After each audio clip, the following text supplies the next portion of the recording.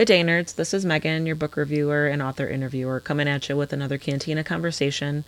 Today's episode, we chat with Sue Mell, talking about her book Provenance. She is a writer of short stories, and this was her first time writing something longer than a short story, writing an actual novel. So it was really cool to kind of talk to her and learn about her experiences of making that shift and trying something new. But yeah, without further ado, here is Sue Mell. Today we've got Sue Mell here. We're talking about her book Provenance, which is out. It's available now.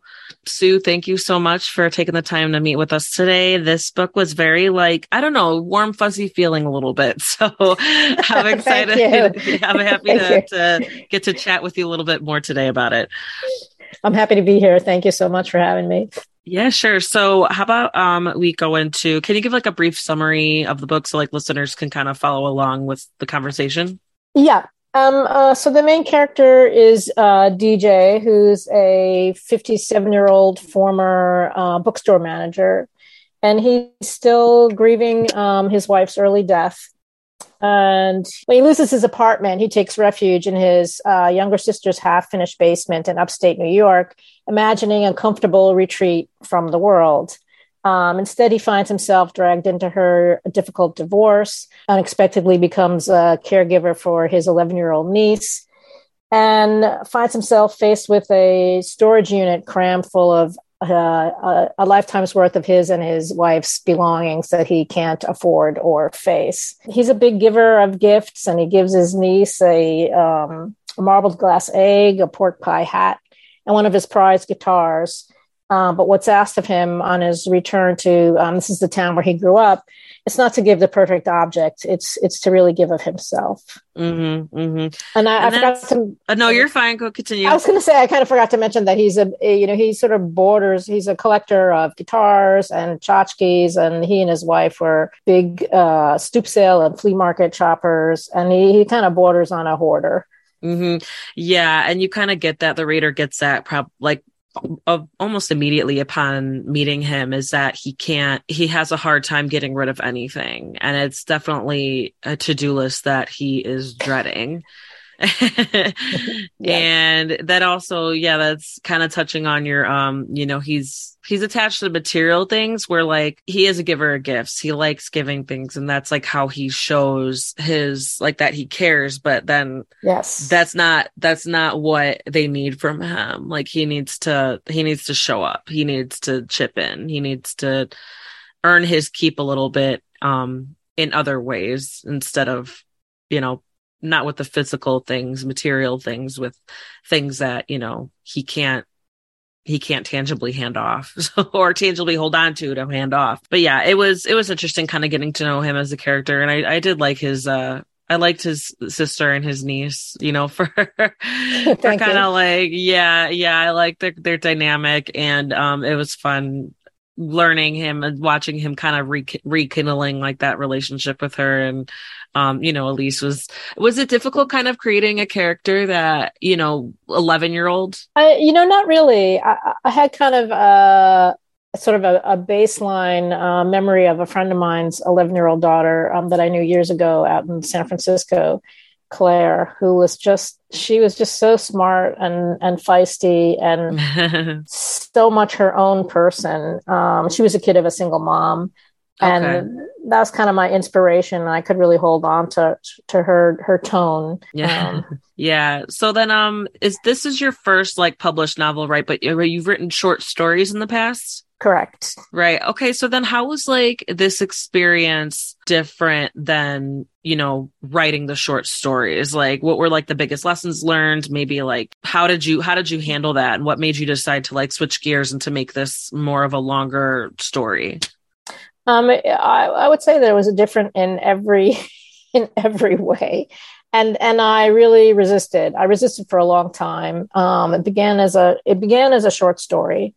And it still had the same idea of the same arc of kind of this, I was interested in this idea of a transiting of a generation, whereas DJ isn't going to really be able to make a major change or really redeem his own life, and whatever traumas he's squandered.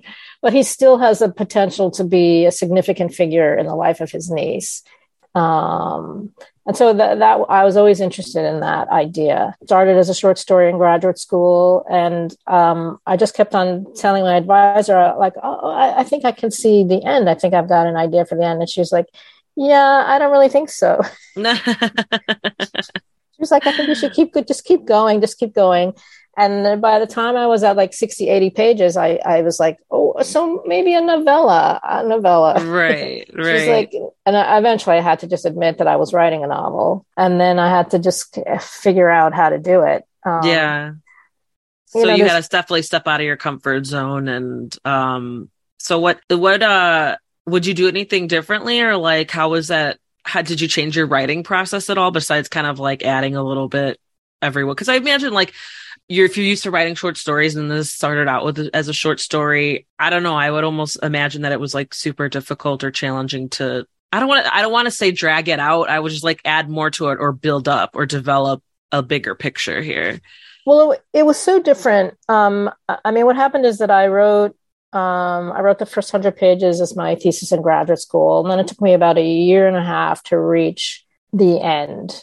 Mm. Um, and the original draft had a bunch of other characters and had even less happening than the current version. It's not a very plot-tastic book. And I was kind of sending that around, and I was to agents and not getting any response at all. And I wound up applying for a fellowship at Bookends at SUNY Stony Brook. In the first workshop of that fellowship, you do this whole thing where you kind of do an outline where you break down the whole book, basically scene by scene, what happens. And it became clear to me that, long story short, I ended up completely rewriting the book. Okay. So I knew the characters and I knew this general arc, but I had no idea how I was going to get there. Okay. So that was, yeah. That's a completely different process. Yeah. Well, you got there. It was actually Meg Wolitzer. At the end of that workshop, I was completely lost as to how to begin. And she gave me this amazing suggestion. She said, "Why don't you take some of these?" The book is very object oriented. She said, "Why don't you take some of these objects and pick a few of them, that are interesting or intriguing, and have a prologue and describe them. And maybe you can use those objects to organize the material." So I took that suggestion and ran with it. Yeah. But I really, even like 3/4 of the way through the book, I was still like, wow, like how do I get and whatever that's saying about how you only need to see as far as the headlights in front of you. Yeah. It was really one step at a time, right? Yeah. And then once you have the full draft, then you go back in and you refine and you revise. But once I had fully rewritten like that, I didn't make any major changes. It was really just deepening the scenes. And so like if you're saying, that it was really difficult for you to come up with how you said it turned out to a completely different book. So what did you just kind of hang on? Like what aspects did you hang on to? The characters and the relationships. Yeah. And in the in the original version, the soon-to-be ex-brother-in-law was a much more benign figure. He was much more. He and DJ still are similar in a kind of core way, but he's much more of a problem in the current book, and much more of a threat, really, to sort of everyone's well-being. Yeah. I don't know. I mean, David, yeah, you kind of felt bad for him, but at the same time, you're just like, dude, like, like, come on. It was hard. It was hard to feel sorry for him or like, give him a break because it was like you're like, dude, like he's a screw up. Yeah. Yeah. But, did you have to, because he former addict essentially, right? So like, was it really difficult for you to kind of like, did you have to do any like research to kind of get into that headspace or develop his character in particular or even like DJ's character, that kind of, borderline hoarder personality, part of his personality. Did you have to do anything to kind of draw in those qualities and make them a little more accurate, things like that? Well, for DJ, I think I have those tendencies myself. I can't throw anything away. I'm very sentimental and I'm attached to every damn scrap of everything. So that I was able to draw myself. For David, I did talk to a friend of mine who used to be a social worker and actually worked at a state hospital, and who was married for a time to someone with a coke habit. And so I kind of talked to her about what that was like. I mean, I sort of knew that story vaguely, generally, but I had never really spoken to her directly about her experience of him. Okay. And then I also talked to my financial advisor about foreclosure, and that was kind of a tricky thing. Like that I didn't know, and also about divorce in New York State, just to make things plausible. Yeah, you wanna like seem like you know what you're talking about, or like what any situations that you're introducing to the reader. You definitely want to, because I just, I ask authors that question sometimes because they're definitely, if they're writing about particular situations or their characters have certain qualities, they definitely want. And if they're trying to use those characters or those stories to connect with readers, it definitely has to be authentic. I had a mentor who used to say, it has to be realistic within the terms of the story. But also, I mean, you don't want anybody like all of a sudden saying, wait, what? Like that doesn't make sense, or someone who's been through that experience saying, yeah, that would never happen. I've read books where like, then all of a sudden you're popped out of the reality of the story. You're like, wait a minute. No, for sure. It definitely, it trips up the flow a little bit, especially, if for something that, cause Providence it's a shorter book, and so you don't want to like distract too much from what you're trying to do with it for sure. Cause it is ultimately like a story of like these characters dealing with something and they need each other. And it's like, how do they navigate that? And how do they use the relationships with each other to navigate what they're going through? And things like that where there's definitely, you want to be able to connect with readers who, or just share that sentiment with someone who has gone through something similar. So like DJ, was it difficult kind of like developing a main character of the opposite sex, or like do you think you would have done anything differently if he were a woman? That's an interesting question. If I have, a lot of people's first time novels are in first person. A lot of people write in first person. I find that really hard. I can't write, like I need that distance. And so to go even further, having writing from a male point of view, that actually eases something up for me. Okay. I mean, oddly, I'm able to bring much more of myself and my own kind of ambitions and, interiority to a character that's, completely separate from myself. Yeah.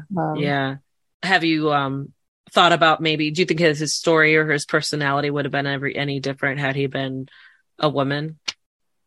Yeah, I can't quite imagine it because I think a lot of who he is comes from his being, a boy growing up surrounded by sisters. And then kind of having been taken care of by women, throughout all his romantic relationships. That's a very particular kind of guy. That's true. I think women are, certainly there are women who are taken care of by men, but that's such a different dynamic and kind of a different trope. And then he kind of has to, like when his wife unexpectedly dies, it's like then he's thrown into a situation that he had like not prepared for at all, right? Like he's not used to that. He didn't even think about it. And while Belinda like was his rock, like his base, his like home base, and now. And I got the impression that like, because she was like an artist too, right? Like she was artistic. She was a little bit more of a free spirit too. So I imagine that, he just wasn't used to like having people tell him, you gotta get your shit together. Like you gotta, Yeah, he wasn't used to that. yeah, it's not used to anybody having, more expectation of him than what he's used to giving. Yeah. Yeah, that's definitely some character growth right there. Yeah. Where it's just like Yeah. watching his little journey of like, and especially when he's like in his mid 50s, right? Yeah. Yeah, yeah. And I guess it's the age thing too. Like, do I guess we could speculate all we want, but have you imagined him being like younger or older than that? Because like I imagine his age plays a huge part into how we meet him, how the readers meet him. No, I think it's definitely crucial that, and so he's 57 at the Mm-hmm. time, so that it's really, he's on the cusp and he's, at a point where it's, at some point women are not going to be interested in him that way. So kind of the thing that he's relied on his whole life is gonna fail him. Yeah. And he's still trying though. He was still trying. Yeah. I mean, I know it's been a few years since, he lost his wife, but it was like, yeah, like he's still, it was, yeah. Like he was still interested. He was not ignoring or, he wasn't oblivious to meeting new women at all.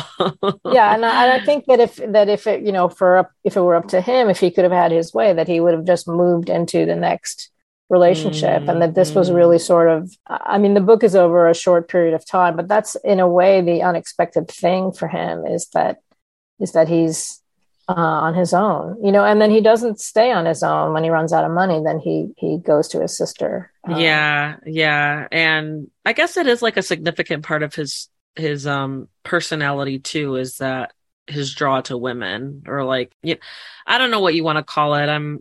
The term is kind of like escaping me, but because he's very much like attracted to women. He's very much interested in that companionship. Yes. And, having, so like, it seems like someone who he's not comfortable being alone. He's not comfortable being on his own. And, that's also part of this process, this journey that we're watching, that we're following him through. And he's kind of dependent on his friends in a similar way. He relies on them to look out for him and take care of him. And people do, he's good at it. He's lucky that way. I know people like that, and then in some ways I think that was the puzzle for me, or that was kind of the conundrum, is like, what is that thing? And what happens if it runs out, or if you're finally in a position where you do have to stand on your own. Yeah. You have no choice. Yeah. You gotta figure it out. My next question was gonna be like, why did you choose the story in third person versus first person? You already touched on that. So that's funny.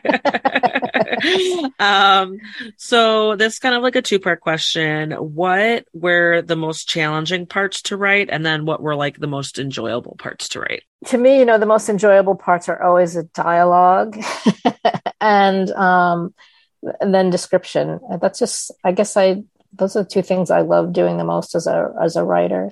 The most difficult thing, that's such a good question. I guess I was worried throughout about, I like, whatever you want to call it, quiet books. I like character-driven novels. So for me, that's not an issue.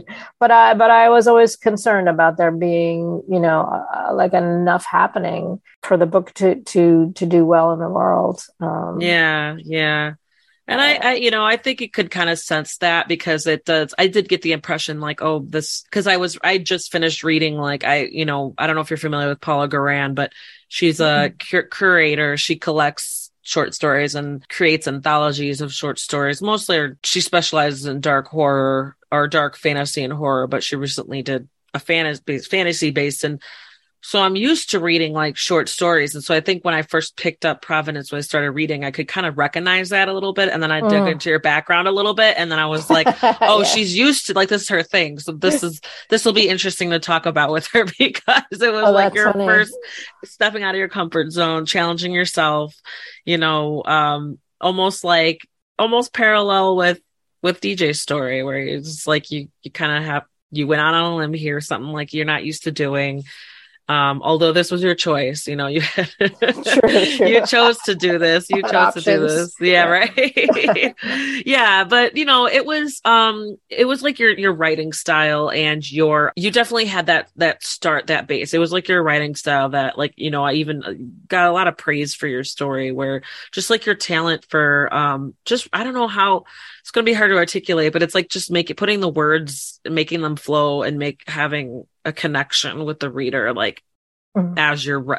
as they're reading it. It's kind of bridging that gap and making that connection through your writing, even if like it's a very, it's like a very calm read. It's slower paced. It's like easy breezy beach read, I would say. Just like relax. It's not a complicated plot, Yeah, It's really I'm not. Yeah, and that's not necessarily a bad thing. It's yeah. it's just that it was easy to get through, and it was pleasant. That's why it's like warm fuzzy feeling where you're still rooting for DJ. You still want him to figure it Oh out. good. I'm glad. Yeah, you still want him to figure it out, even though like you're like. I mean, to come back to your question, your earlier question, I mean, that was the hardest thing Yeah. Sorry, I got no, rambling. no, no, no, no, no, no, not at all. But was to find ways within who he was to give him some agency. And in a way, he could only, in a sense, most of his agency he could see in the past, and in caring for Belinda when she was dying, Yeah. which he did, in his own way, which maybe was not to the approval of other people, but he was there for her till the very last second, Yeah. which is no small thing. No. And then it's a question of given who he is, how can he grow and how much can he grow, in a believable way. Yeah. Yeah, for sure. Yeah, I just like, because one of the significant things was like he just had so much stuff, and he had such like a hard time figuring out like like he was just dreading coming to it, and a lot of it's just like a part of his history and a part of his life with his wife, and he's deep down he's like does feel that guilt, but in addition to like that hoarder mentality of, because I don't know, my husband and I tease him, but he acknowledges that he's a little bit of a hoarder because he does have a hard time getting rid of things, even though they serve no purpose. Like it's one, he attaches a lot of the sentimental value to items. And I'm like, well, our house is modestly sized and we have two little boys who we run out of room. And I'm like, you got Legos, man. Seriously. So yeah, exactly. And, well, some of the Legos are ours, so, but even that, it's like, I like them too, but I was like, okay, well, we have to display them where the kids can't reach them. So I need you to like, just build shelves, maximize our space, like just shelves everywhere. And I will buy you all the Legos like we did. And then, yeah, it's just stuff like that where I kind of like that sentiment where, I recognize so much of that, that internal struggle for him. And then also, I think it was Tracy. Was she like a former girlfriend that was helping him out? She was never a former girlfriend. Okay. But they were very close. He was interested in her, but she's gay and always okay. Yeah. I got that sense of like, they are, they're like, that relationship was significant. But where she was helping him out, and her character resonated with me because it's like, dude, you gotta, what about this? Like, what? Yeah. She was like trying to go take it slow and all those. So it was, those little things where I was like, oh, okay, I feel for them. I recognize this. Like, I get it. So just a couple of more questions here. So what advice would you give to DJ, to Connie, and to Elise? Oh, wow. That's a tough question. Well, to Connie, I would say, you could like lighten up a little bit every once in a while. That's an easy one. And to Elise, I would say, that things will not always be as hard as they are at this particular moment. To DJ, I would say, it's not going to kill you to like give a little more of your dang self. It's not going to kill you.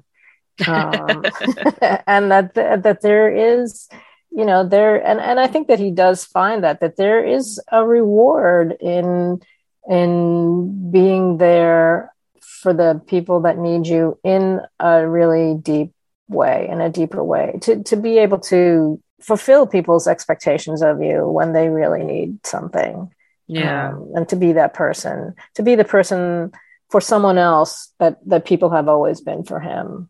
Yeah. Yeah. It's time to pay your dues, buddy. Yeah. So do you have like any future projects? What's next for you? What are you working on?